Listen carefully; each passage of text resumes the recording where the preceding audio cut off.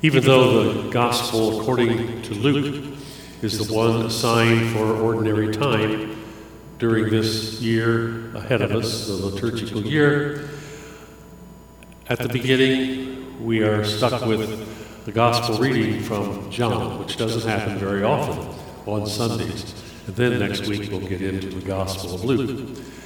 It looks like there must be a special reason for inviting John and his Gospel into the liturgy, and indeed that is the case. We celebrated the baptism of the Lord, the Epiphany, and these are all manifestations of who this newborn Jesus is, whose Christmas we just celebrated. With the Epiphany Sunday, we had the Gospel reading of Matthew with the three magi, and they were doing their job as manifesting to all the nations. Remember, they came from just the east, wherever that was. They certainly weren't of the people of God, of the house of Israel, that's for sure. And they are made to look like outsiders, foreigners, and strangers to the house of Israel. But they are the ones that the gospel writer relies on to bring the three gifts: gold, manifesting this infant as a king; frankincense, manifesting something about this child of the divine or worship; and myrrh, a significance of his death. Whatever that was going to be significant. Then last week at the baptism of the Lord, another epiphany, or manifestation of who he is.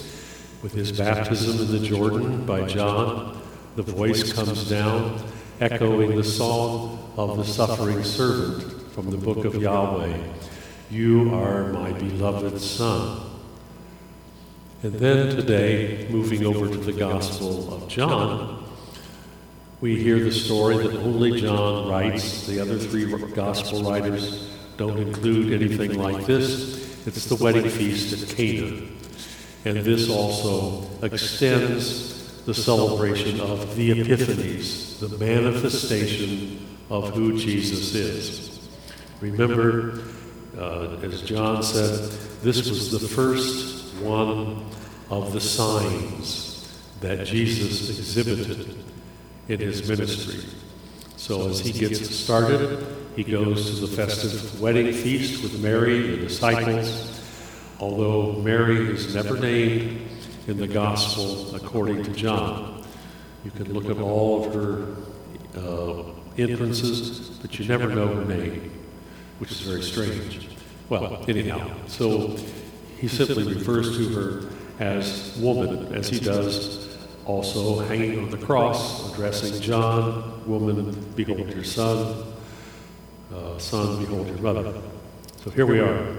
What's going on here? Well, when Jesus performs this sign, it doesn't say anything about changing. It just says they got the water, and then it was changed. How that happens, we don't know. But the wonder of it all is attributed to the person of Jesus. So it says, this is how he manifested his glory. The manifest is another epiphany. In the second reading, we heard a manifestation of the Spirit, not of Jesus himself. The Spirit is manifested in the many gifts that you have received and are given for the building up of the kingdom and the building up of the community of the body of Christ. So if anyone would say, well, I don't think I have any gifts of the Spirit, that's almost an outright denial of our baptism and our confirmation. Oh, I don't have any gifts of the Spirit. We are called to make those manifest, especially in the community of the church. Something else is going on at the wedding at a deeper level. even a child can read or hear the story read and rejoice at something very good that has taken place. Apparently, they ran out of wine, and boy, Jesus fixed that party up. He fixed them up with 120 gallons, at least, of really good wine. So that must be a good thing. Well, there's another level of the story. Not that that one isn't sufficient, but there's something else going on here. And Jesus is becoming manifest as he comes to the wedding.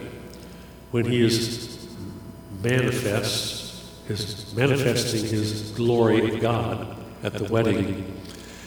The wedding is important because it is in this context that Jesus is seen as the messenger of God, or the bridegroom seeking his bride. So Jesus is the bridegroom, and the people of God are the bride. It's a very often used image in the scriptures. So it's when he manifests himself, he is manifesting that he is here on behalf of his Father as the bridegroom, embracing now the people of God. John uses this same imagery later on, and we'll hear that on the third Sunday of Lent, when we follow Jesus into the town of the Samaritan woman, when they meet at the well. It's another one of those meeting at the well, the love story.